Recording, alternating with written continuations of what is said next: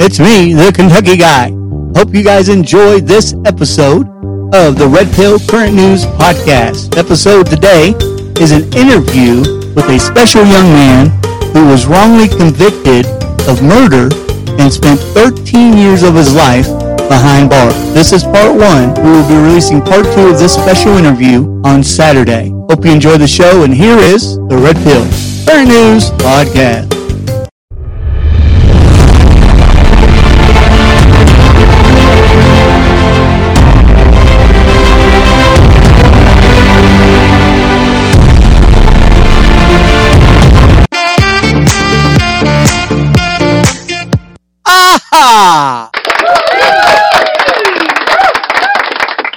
All right, and welcome to the Red Pill Current News Podcast. I'm your host, the Kentucky Guy. Hope everybody's having a fantastic day today. We do have a special guest with us on today's episode. This is November, the month of the stars. However, before we get there, let's go over a couple of house cleaning tips. The first one is we do drop new episodes here every Wednesday and Saturday. Also, if you like wrestling or sports or entertainment, something like that, I do co-host with Donnie Cage Against the Mat Wrestling Podcast. We drop new episodes there every Monday and Friday. Also, if you ever want to be a guest on the show or have any questions for myself, you can always email us at olkentucky99@yahoo.com, olkentucky99@yahoo.com. Also, folks, the new book is out. It is on Amazon. America, the Land of the Sleeping. Be sure to check it out. All right, so let's our special guest. And he was wrongfully imprisoned for murder, and he's also created and established a nonprofit, House of Renewed Hope. Please welcome to the show, big round of applause for Mr. Christopher Scott. Hey, sir, how are we doing? I'm doing great, just fine. How about you? Oh, I tell you what, fair to Midland, sir, fair to Midland. Gotcha. Hey, Christopher, since this is the first time on the show, if you don't mind, go and give the audience a little bit of background about yourself. My name is Christopher Scott. I was born and raised in Dallas, Texas. I grew up in the community of Oak Cliff, that's south of Dallas. I'm the baby of 9 siblings. It's 7 boys and 2 girls in my family. We all are a close-knit family. My father passed away many years ago before I went to prison. My mom just recently passed in January, which was a hard thing for us to get over, but we are still grieving and trying to get over that as well. Like I say, me and my family, we are real close. We celebrate pretty much all the major holidays together, and we try to stay a close-knit family because that would be something that my mom would want us to do, because we cherish our relationships we have with each other. And, you never know when your day is going to come. So you always want to, be there for your loved ones, show support in anything they have going on. So, yeah, my experience in Oak Cliff, I saw a lot. I experienced a lot as a kid.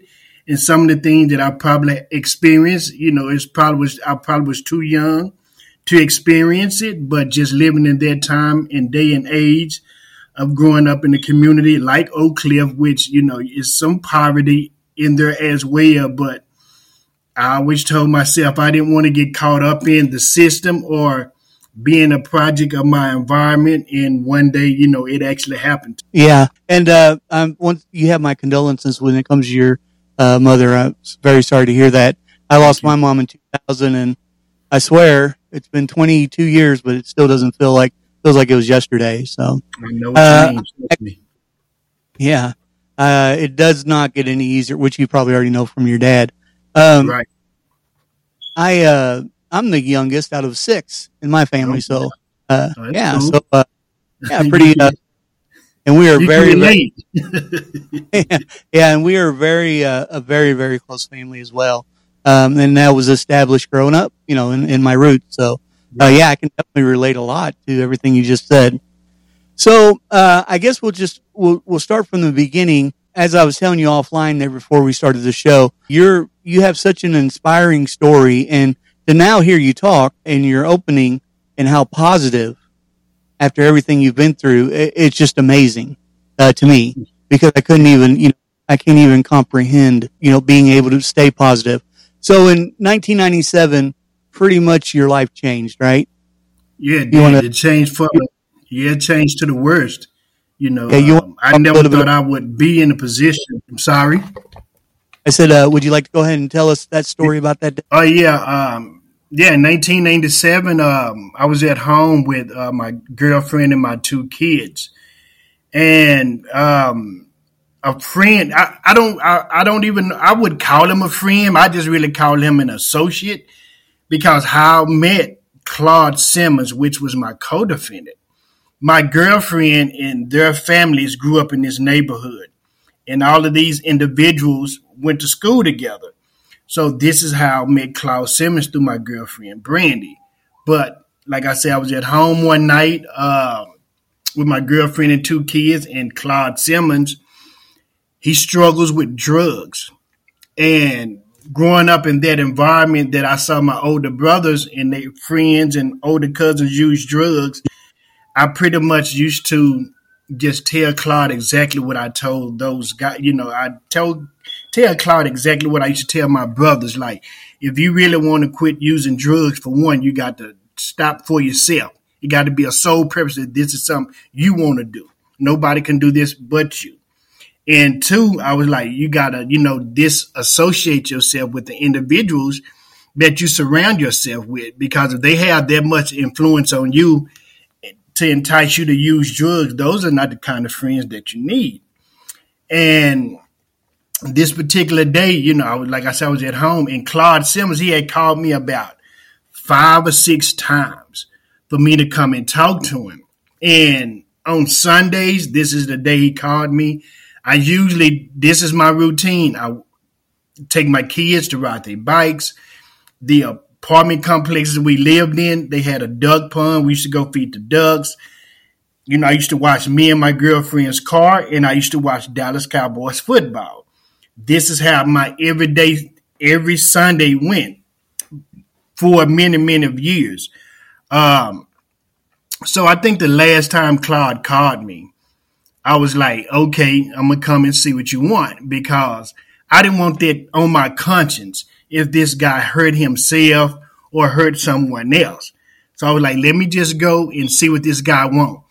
Now, before all of that, it's crazy because me and my kids, we had just watched a family movie.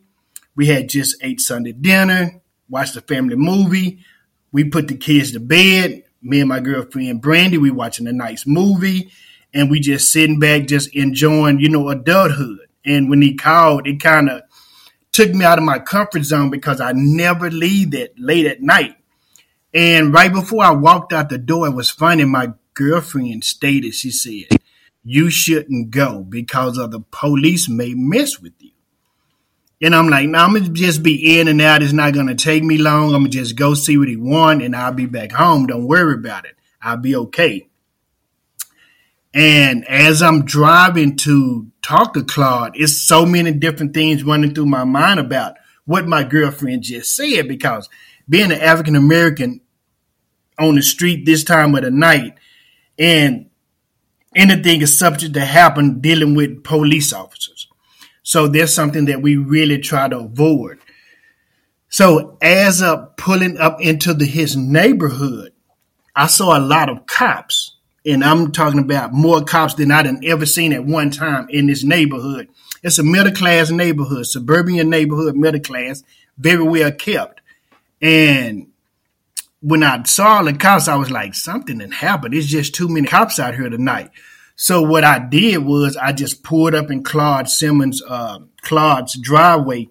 I blew my horn. Claude got in. He came out. He got inside of my car. And we made a couple of turns around the block. We was making sure we were staying away from wherever the cops was. And I stopped him at a friend's house for maybe a minute tops. Then he came back out, and he got him a car. We went to this store called 7-Eleven, and we sit in the parking lot, and I went and got us a couple of sodas. We sit in my car for about 15 or 20 minutes, and I just like I said, I just gave him the spiel that I usually give my brothers, if you want to stop using drugs, you got to stop for yourself. You can't be around people that's going to entice you, because every time you get around them, they entice you. You end up breaking weak when you're trying to be strong. And another thing, I used to work in that neighborhood at a local grocery store called Tom Thumb. And sometime Claude used to come in Tom Thumb also because I was over the produce department. And I used to go back there and get him fresh fruit, fresh vegetables and things of that nature. And we'll have basic conversations when he come to the store. But this particular night, I can tell that he was struggling. And after we left 7-Eleven, I felt like he was okay. And, we proceeded down his street. And next thing you know, a helicopter flies over my car, shines the light. And I'm thinking like, oh, wow, what is that about? But I'm not really paying no attention to it, because at the same time, I know I haven't did anything. So I'm not really worrying about the helicopter. And what really puzzled me was, I'm going north, there's a cop coming south. And eventually that cops make a U-turn and start trailing behind us.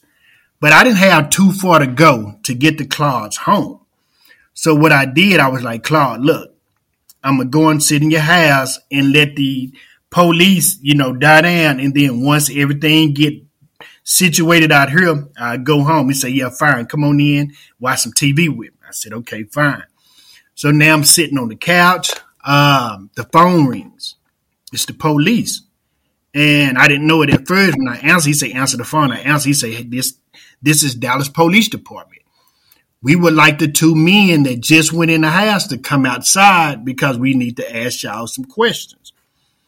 I told Claude exactly what they said. He said, hang the phone up. It's his house. I hang the phone up.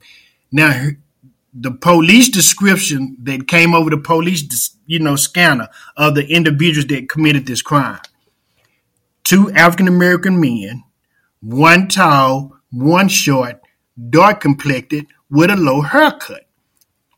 This is the general vague description that they gave. So once me and Claude got out the car, they immediately said, oh, those are the 2 guys right there.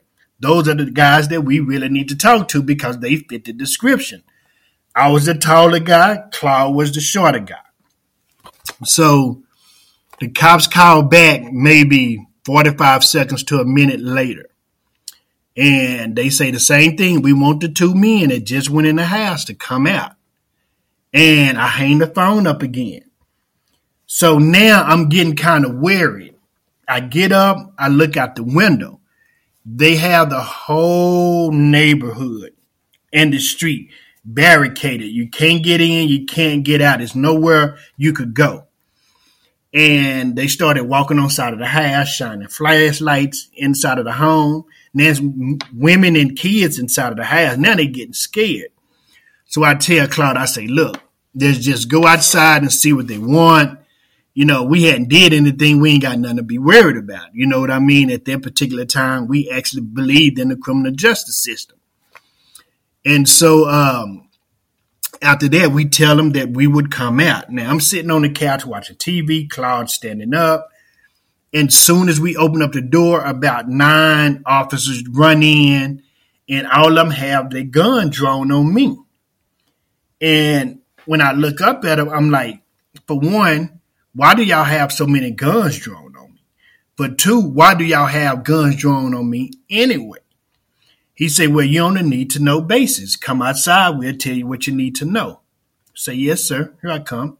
So they escorted us outside. They eventually laid me and like 3 more of the guys that was inside of the home in the front yard, face down. So they went like pacifiers. If you fit that general description that came over the police scanner, they got you off the corner and you're just looking to see what's going on, and laid some more men on side of me. Now it's about 9 of us laid on the ground. And eventually they come and pick me. Now at the time, they don't even make Claude lay on the ground. It's just me who they actually looking at. And they take me to a police van. And they tell me to hold my hands out. And this detective, he opens up a plastic bag and poured the liquid substance in my hand and allowed it to drip into this bag. Now, at that particular time, I'm not really paying attention to why they're doing it. So one cop turns around and say, "Do you know who this is?" I'm like, "Who?" He said, "This detective." I'm like, "No." He said, "This is Columbo." I said, "Columbo?" He like, "Yeah. Have you ever seen the TV show Columbo?" I was like, "You mean the cop show?" He was like, "Yeah." I'm like, "Yeah, I grew up on it. Yeah, I used to watch it all the time." He said, "Well, you know, Columbo always gets his man, and you will be found guilty of this crime." And I'm like, "Sir, what crime are you talking about? I don't even know why you even want to have a conversation with me or doing this to my hands." And, you know, they basically say, "Yeah, whatever." And they handcuff me. Well, they don't even handcuff me then. They say, "Well, we're going to put you in back of the police car. A lady is going to come identify you. If she can't identify you, we have to let you go." Now, the moral of this story is it was a robbery of a drug house that went bad. 5 men and 1 female, concocted this robbery. So the female went inside of the home to see how much drugs and money they had. Once she came out, the 5 guys that was inside of the car, she told them. 2 of the guys got out of the car, went into the drug house.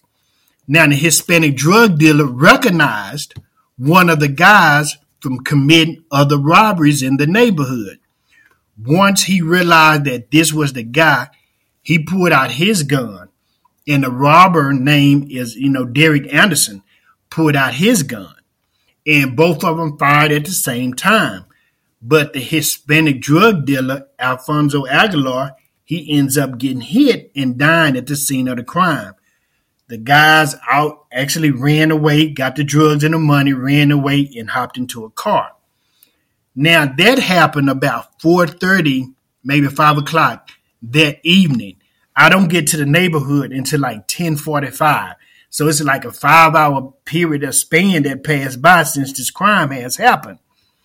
So when they put me in a police car and tell me that somebody was going to come identify me, I'm waiting for about 15, 20 minutes. Then my girlfriend pulls up. When she got out the car, they immediately said, "Hey, grab her. Grab her." I'm like, "Grab who?" They was like, "Her." I'm like, "Her who? Her?" I'm like, "That's my girlfriend. She's been at home with me all day." He was like, "Yeah, that's what you say." I'm like, "Nah, that's what I know." So he gets out the car and he asked my girlfriend, could she search both of our cars? We allowed the cops to search both cars. They came up empty-handed. And what they was actually looking for was the clothes that the perpetrators had that committed this crime, because it did not fit the clothes that I had on. So now they wondering, like, where did the clothes go? And I'm like, dude, I did not change clothes, inside of the home. This is not my home. This is a friend of mine's home. Yeah, whatever. They tore the house up. They couldn't find the clothes. So now they kind of worried and puzzled, like, clothes don't match.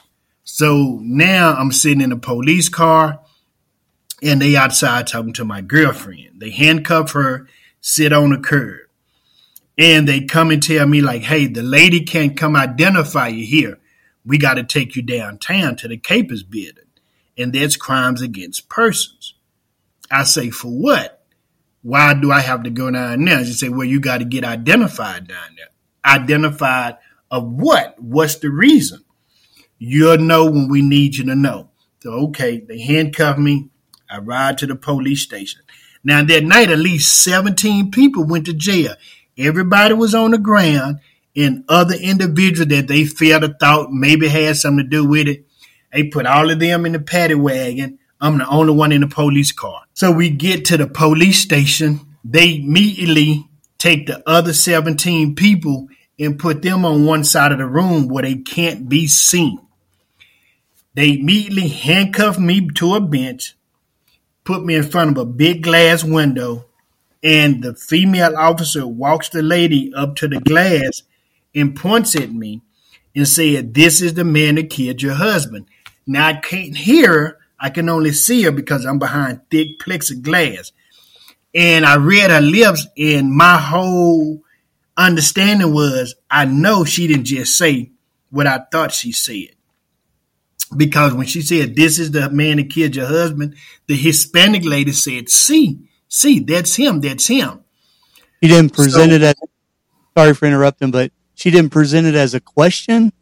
She just, no, it was a statement. No, it wasn't a question. It was a statement. It was like, "This is the man that killed your husband." Wasn't a question. It was a statement. So once I kind of realized what she said, and they escorted me to interrogation. Now I'm still not being told what I'm down here for, because now what she said, I'm not even focusing on that anymore.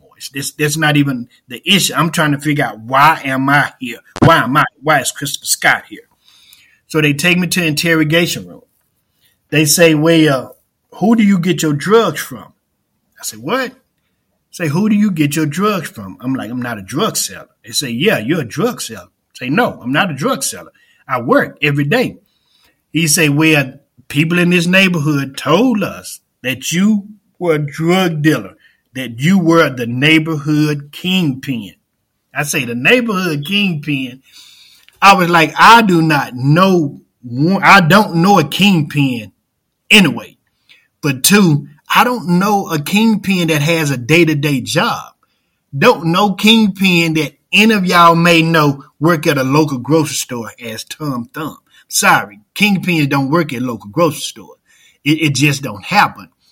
So they questioned me about these drugs for the next 2.5 hours. We need to know this. We want to know how much it costs, where you get it at, where they drop it off at. I'm like, "Look, y'all barking up the wrong tree." So I immediately say, "Well, can I use the restroom?" They say, "Yeah, you can use the restroom because you can't go anywhere." Now I watched enough cop shows to know, once you go outside interrogation, if you look up, that's what you're being questioned about. So when I look up, it said homicide. I was like, oh man, these folks think I've shot or killed somebody. Now I'm panicking, but when I get to the bathroom, I'm okay, because I'm like, I hadn't fired a gun, so I'm not worried about it. So I put some cold water on my face, stand there about 2 or 3 minutes, come back and go to the interrogation room. And soon as I walk in, I say, "Look, I don't know what y'all mean or what are y'all talking about, but we need to figure out, I want to know why I am here. For what reason?" They say, "Well, we tired of BSing with you. Stand up, put your hands behind your back. You're going to jail for capital murder." I say, "Capital murder?" I say, "You was just asking me about drugs. Now you done turned it into capital murder." They say, "Yeah, you're going to jail for capital murder for killing Alfonso Aguilar." I say, for one, I don't even know who Alfonso Aguilar is. For two, I didn't have anything to do with this. I had no knowledge of it. So why am I going to jail for it?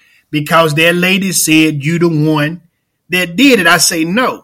That lady didn't make that statement. The officer made the statement. I say the officer walked her up to the window and said, "This is the man that killed your husband." "Well, we don't want to hear that. You're going to jail for capital murder." So as I'm getting escorted out the interrogation room, I'm like, this is unbelievable. I did not know people went to jail for crime they didn't commit. Now I'm lost. I'm confused. I'm scared because I've never been in this kind of trouble before. And as we're walking down the highway, an officer stops. And he said, "I need to speak to Mr. Scott alone." So the officer, walked away. And this officer told me, say, "Mr. Scott, to my knowledge, I do not believe you committed this crime." And I say, "I know I didn't, but they said that I'm going to jail for capital murder." He said, "Look, this is the reason." He said, "For one, we put you in a lineup. This lady couldn't even pick you out prior to just seeing you." He said, 10 minutes after she saw you, we put you in a lineup. She could not pick you out. And she told us she was scared to pick you out. And I was like, "Why? Scared of who?" "Scared of Mr. Scott." She was like, "Yeah." And he was like, "You can't be scared of him because He's locked up behind a door with other officers, and you're locked up behind a door with officers as well. Why would you be scared of Mr. Scott? Well, I'm scared of him. I'm scared of him. And then he said, for two, Mr. Scott, he said, look, you well dressed, you well groomed, you well spoken, you driving a nice car. We found an uncashed paycheck stub in your back pocket. This is not the crime that fits you. This is the crime that fits a dope fiend. This is exactly what the cop told me. He said, better yet, if you go to trial, subpoena me. I'll testify that it's not one single shred of evidence linking you to this crime. He said it's not. Only thing we have is her word against yours. We don't have no murder weapon. We don't have no fingerprints. We don't have no positive ID. We really don't have nothing but her word alone. He said, and I can state that in court if you subpoena me. I say, yeah, I say whatever, because my mind is not even functioning straight. So they take me to bookend. And soon as I get to bookend, I see my girlfriend. She said, Chris, they think you killed somebody. I said, yeah, I know. But I'm like, man, I didn't kill nobody. Like, she said, I know, but what they talking about? I said, I don't know. Hopefully we'll find out soon. So they took all my clothes, put me in this plastic jumper, and tell me my attorney is here to see me. Now, when it's capital murder, life or death, your attorney comes that night because of the crime. And when he sit down in front of me, I said, my name is Christopher Scott. I would like to take a polygraph test. And he said, well, tell me what you did today. I told him exactly, from getting up, from brushing my teeth to washing my face to feeding the ducks and everything. And I said, but that said, I want to take a polygraph. My attorney said no. And I was like, why? And he was like, because you may fail a test. I'm like, I'm not going to fail no polygraph test if I'm telling you I'm innocent. He said, I'm going to have to refuse that test, Mr. Scott. I'm like, why? If I'm telling you, I said, I thought you were supposed to be working for me. He said, I am. I said, I can't tell because I'm telling you I want a polygraph test and I'm going to pass it. He said, well, this is my method of doing this. I'm not going to ask for it. I'm not going to ask the courts for it. And, you just got to deal with it. You know what I mean? Because I'm not going to set you up like that. I'm like, you're not setting me up. I'm going to pass this polygraph test. Right then and there, I knew that my attorney actually felt like I either committed the crime, knew about the crime, or had something to do with the crime. And I didn't feel comfortable with this guy. And I was like, man, I'm going to prison if this guy is going to represent me. So eventually I get booked. I go to, arraignment. They give me $1 million bond. Now they know I can't afford no $1 million bond. So I'm going to have to sit in jail and fight this case. Now, the day everybody found out that we went to jail, the guy that actually committed this crime went home crying to his girlfriend. Told her, hey, me and Alonzo Hardy just robbed and killed this Hispanic drug dealer. And Chris and Cloud is, finna go to jail, for this case. What I need you to do is go downtown and tell these people your boyfriend confessed. But when you go tell them that, I'm going to be headed out of town. I'm not going to be in town. I'm going to be gone. So at this particular time, go down there and tell them that. So she went down there and told, her name was Cookie. Cookie went and told the cops, look, y'all had the wrong two men. My boyfriend just confessed that he the one committed this crime. They told Cookie never to come to Dallas County Jail again and say this, or if she do, she going to jail. They got the people who they want, and that's it. Cookie left. She never came back again. So now I'm sitting in jail maybe 2.5 weeks. And now the ballistic report came back. I think it's like the third week I'm in jail. The ballistic report came back. I wasn't the shooter. So now I'm thinking like, oh, I'm not the shooter. Now I can go home. My attorney say, no, you can't go home. I'm like, why? If I'm not the shooter, why I can't go home? He say, well, in the act of the robbery, y'all aggravated sexual assaulted Alfonso Aguilar's wife, Salida Escobedo. I'm like, what? He was like, yeah, y'all, sexually assaulted his wife. I'm like, look, dude, I didn't sexually assault nobody. You see that the forensics came back, identified a gun. Y'all thought that I was the shooter, and I'm not the shooter. That's what I was booked as, the shooter, and I'm not the shooter. He say, no, but you're going to get re-indicted on capital murder and aggravated sexual assault. I'm like, man, I can't believe this. I can't believe this. I already knew that this was going to happen because of him being my attorney. So he said, well, not only that, what they're finna do is they going to pick up Claude Simmons, because they say now Claude Simmons is the one that actually killed Alfonso Aguilar, and you was just there, as his co-defendant. I was like, man, I didn't kill nobody. And when Claude was with me, he didn't kill nobody. I can verify that didn't happen. He said, well, this is what's going on, and now we just got to go to trial and fight this capital murder case. And I told him, I was like, don't you know this life or death? Don't you know that? He was like, yeah, I know that.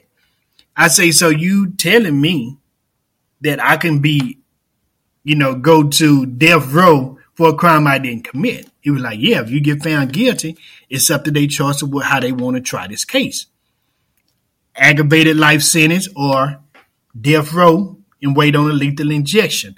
Now my mind is just all over the place. I can't believe I was at home with my girlfriend and 2 kids that come out of my house to try to help somebody, and this is the situation I get thrown up into. I couldn't believe it. My mind was just all over the place. So I'm sitting in jail for about a month and a half, 2 months. It's time to pick the jury panel. We go through 4 different jury panels before we can find one that's going to actually find me guilty. One lady got up and told the judge that me and her had a relationship, that she couldn't be on the jury committee.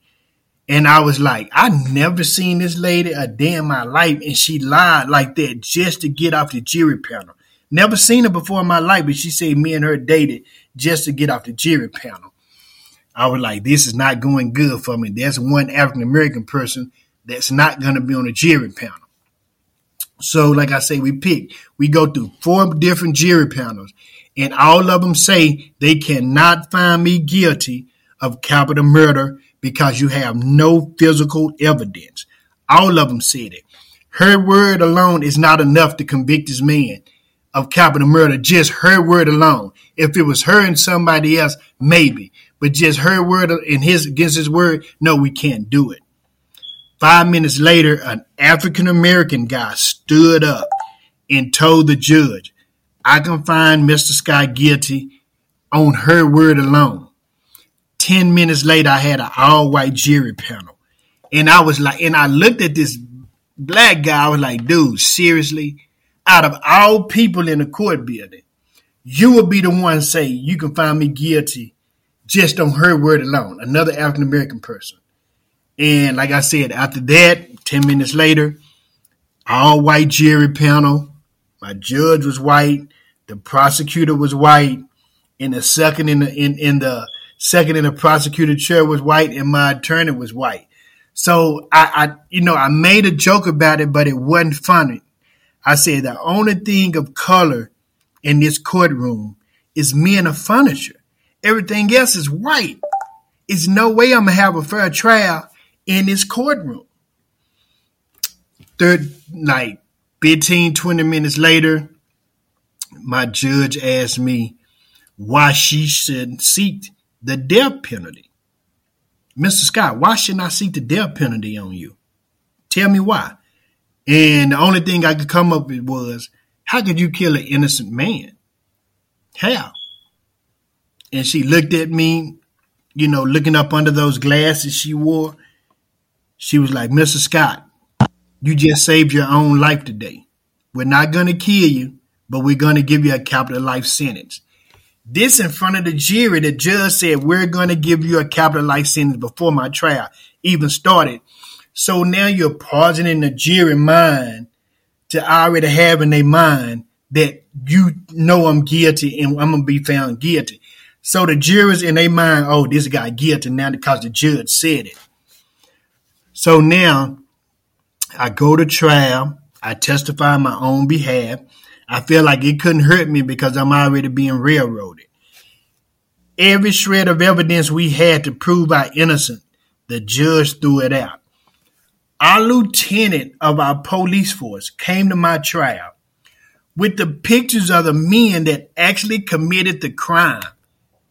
He said, these are the men that I heard committed these crimes. Alonzo Hardy and Derek Anderson. These are the two men that committed this crime. Some of the cops are saying it, and my informants in the neighborhood are saying these are the men that committed this crime. The judge told him to get out the courtroom. That's hearsay. They have the people on trial who committed this crime.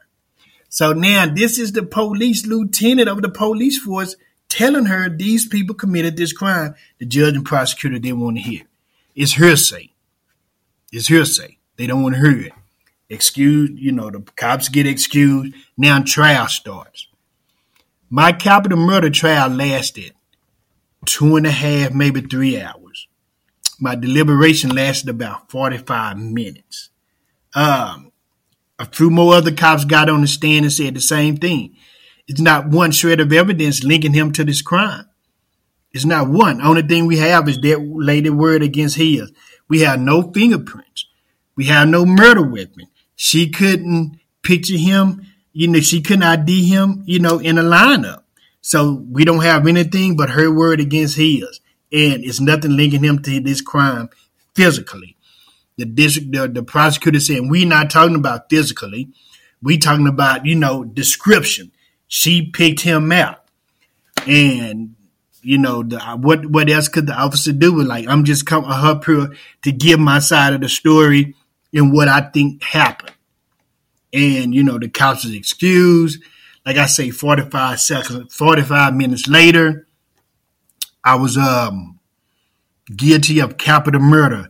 Even before my trial started, my sister was in the hallway. And my sister said that my attorney and a prosecutor said, after trial over, let's go have lunch and, we could talk about whatever. My sister said she was trying to overhear him. But the only thing she said, like, hey, when the trial is over, let's go grab lunch or dinner and we can talk about a few things. And she told my attorney that she told my attorney that she heard him say that. Like, I heard you say that. And he was like, hey, that's what the prosecutors and attorneys do all the time. This is our natural thing or whatever. And my sister was like, before my brother go to trial, this is what you have to talk to this prosecutor about. So now faced with an aggravated life sentence, have to do 40 years, day per day before I'm eligible for parole. And it was like, it's crazy. I always picture it like a saloon door, how Westerners walk in the saloon door and the door swings open. It was just like that with me and Claude. As I'm walking out, Claude is walking in to go to trial. Claude's trial lasted an hour and a half. His deliberation lasted 5 minutes. 5 minutes, his deliberation. 5 minutes? 5-minute deliberation. Yeah, it didn't take long at all. 5 minutes. I think they recorded it as being the fastest deliberation in Dallas County history. I think that's what that was. Now, we both going to prison for a crime we didn't commit. And like I said, I know Claude, but I don't know Claude. I only met Claude through my girlfriend in the brief conversations that I had with him about using drugs. That's pretty much all we had in common with each other. Now I'm going to prison for a capital murder case with a guy that I don't even know his middle name. So I'm like, wow, this is so bizarre. And when the day I'm leaving for prison, it was cold and it was raining. And it's crazy how that you're about to leave. They have like 100 handcuffs chained together. And they like slides them down on the floor, and whatever, like cell you in, you get to hear it And that tells you that you're finna get ready and get handcuffed and you're finna get ready and get on a TDC bus and go to prison.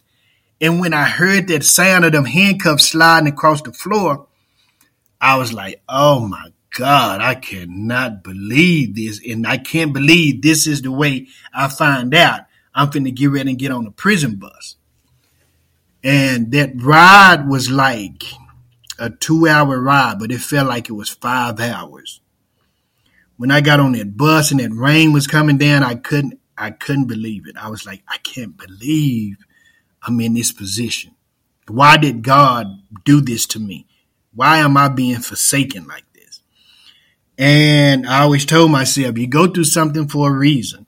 And I got to my prison, and when we pulled up, oh my God, it's this humongous brick building with a lot of glass windows. You have cops, you have TDC officers on gun towers with like AR-15s pointed at you. And you like, oh my God, is this what I'm going to have to deal with for the rest of my life? And I felt tears welling up in my eyes. I didn't want the other inmates to see me cry. It's raining, so I just lifted my face up to the sky and let the raindrops hit my face so people wouldn't think that I was actually crying, because I knew once I got behind these gates, I may not never come out on the other side again alive. And once I got into the building, you smelled the aroma of fresh pine saw, bleach, all kinds of disinfectants is in the air because they have to keep prisons clean. And smelling that, it just like, oh my God, this is what I'm going to have to go through for the next 40 years or maybe the rest of my life. And the final bell was when you hear that prison door slam shut, that doom, that lets you know it's official. You are now behind bars, and there's no way to get out of it but trying to get your freedom back again. And how can you fight for your freedom? What could I do? Because that was like a final bell of a 12 round fight of a heavyweight champion. You hear that last bell, hopefully you come out victorious. But in the same instance, I wasn't victorious. I lost that fight for 13 years. And once I got here, I was like 135, maybe 140 pounds. And I'm looking at all these guys that outweigh me by 60, 70, 100 pounds. And I'm like, I got to do something to put weight on my body, because if I don't, and I have to, defend myself, it may be hard because I don't know the rules and the regulations of prison yet. So for the first 3.5 years, I worked inside of the field. Whatever we ate, we planted and we picked. Cantaloupe, watermelon, beans, peas, cabbage, squash, okra, potatoes, tomatoes. But, whatever we picked, we ate and we planted. And it's crazy. Like my first fight in prison, it took me aback, because it's funny. We always mention this in the neighborhood I grew up in. If you haven't seen your friend in years, it's either two places he at. He's either dead or he's in prison. And as I'm walking around the prison yard, I hear my name called like 3 or 4 different times.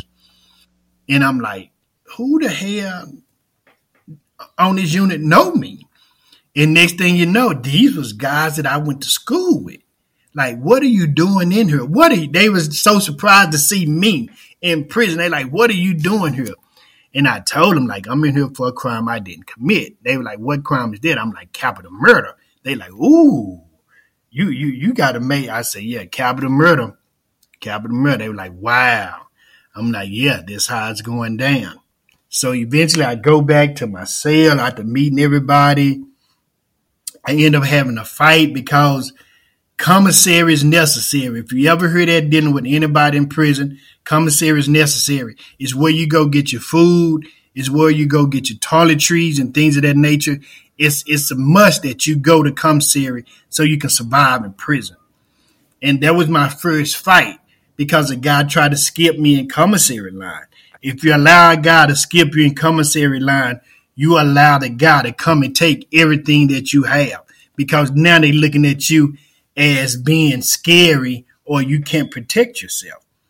So when he did that, it was a must that me and that guy had to fight. We fought and I won.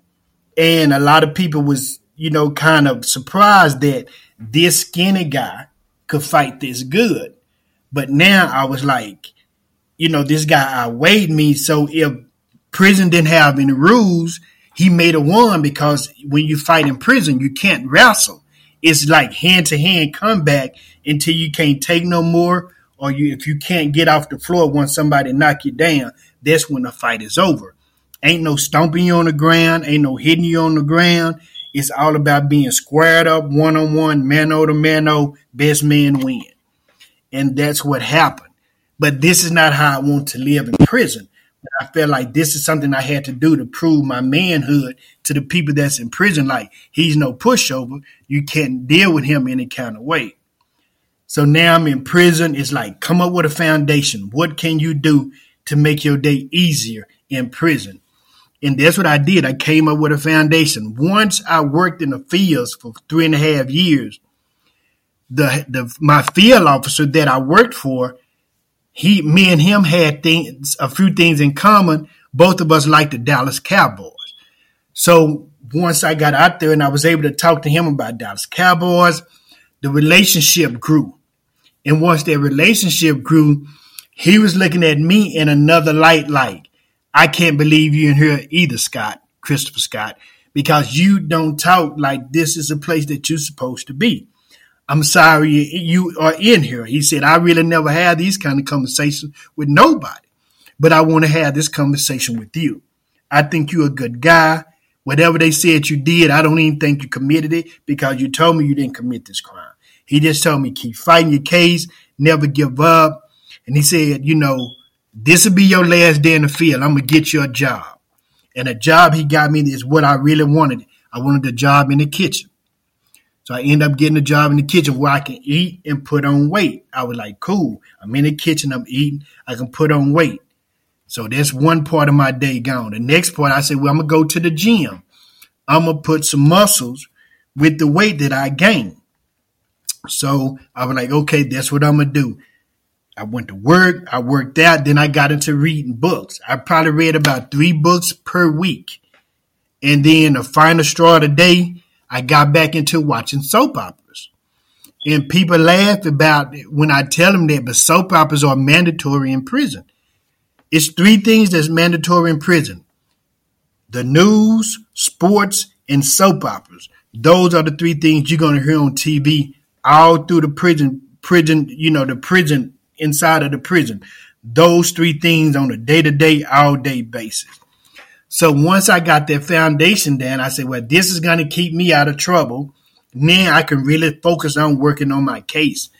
And I started working on my case, but my case was so hard because my case had no DNA in it. So every innocence project I wrote said they could not take my case because they haven't ever seen a person get exonerated with no DNA in this case. So I'm kind of at a loss. They gave me 1,000,001 chance. Every organization I wrote told me it's 1,000,001 chance that you can get out of prison without no DNA. It's 2 things you need: new discovered evidence or somebody coming back confessing to the crime with details that only person know these details is the person that actually committed this crime. So now that's what I'm trying to dig up. Now I know there's nobody in the world that's going to come back and confess to capital murder because there's no statute of limitation law for murder. Murder, it can go 80 years old and you can get convicted of an 80-year-old murder. So now I'm thinking like, I'm screwed. What can I do? Who can help me? Or whatever the case may be. So I'm in prison for these years. I'm working. I'm in there. I went in 97. I got a letter from my brother in 2002. It's kind of like when everything started changing. Well, it didn't change, but I got notice that the DA office had my case inside of their office. My brother was incarcerated with one of the guys that actually committed this crime, Lonzo Hardy. My brother worked in a barbershop in prison. One day, Lonzo Hardy walks into the barbershop out of the blue, sits in my brother's barber chair. Now, this guy, he don't know this guy's my brother, and tells my brother, man, me and my friend D-Mite robbed and killed this Hispanic drug dealer. And it's 2 guys in prison for that crime we committed. And my brother got to thinking like, man, my little brother got a case just like that.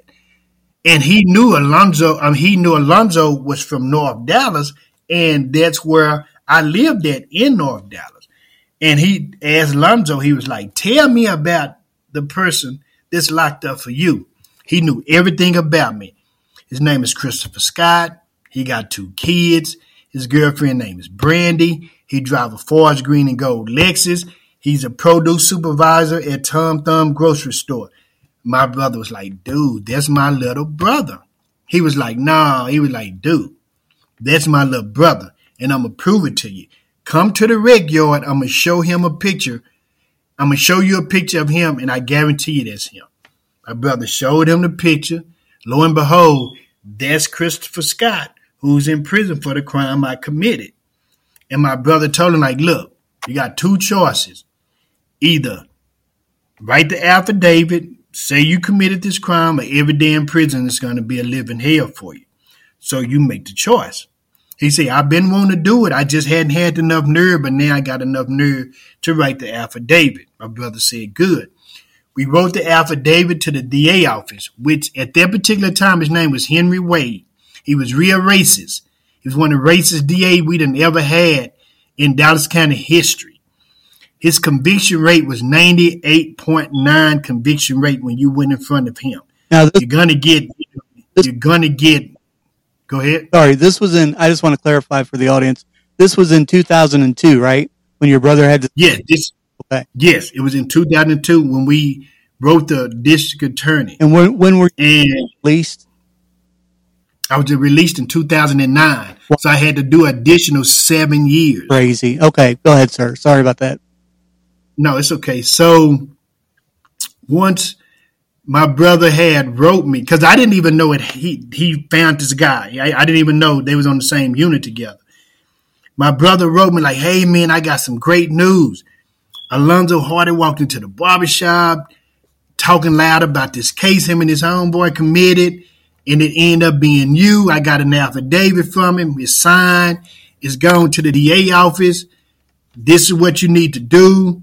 So I wrote the DA office. I let them know who I was. And maybe a month later, I got a letter from the DA office. And the DA was like, don't write this office anymore. This case is closed. We will never exonerate a man or any woman that doesn't have any DNA inside of his case. So this case is closed. You don't have the right back because there's nothing we can do for you. Kind of like point blank, just like that. He could have just cussed me out on it and just said, screw you, don't worry about it. There's nothing we can do for you. The way he, addresses this letter so vague and like it just didn't have no compassion in it. And I always told myself, like, it will never be changes until we get people that has compassion, for one, about someone else's life. Folks, you've been listening to the Red Pill Current News Podcast with your host, the Kentucky Guy. Hey, as always, God bless and God bless America.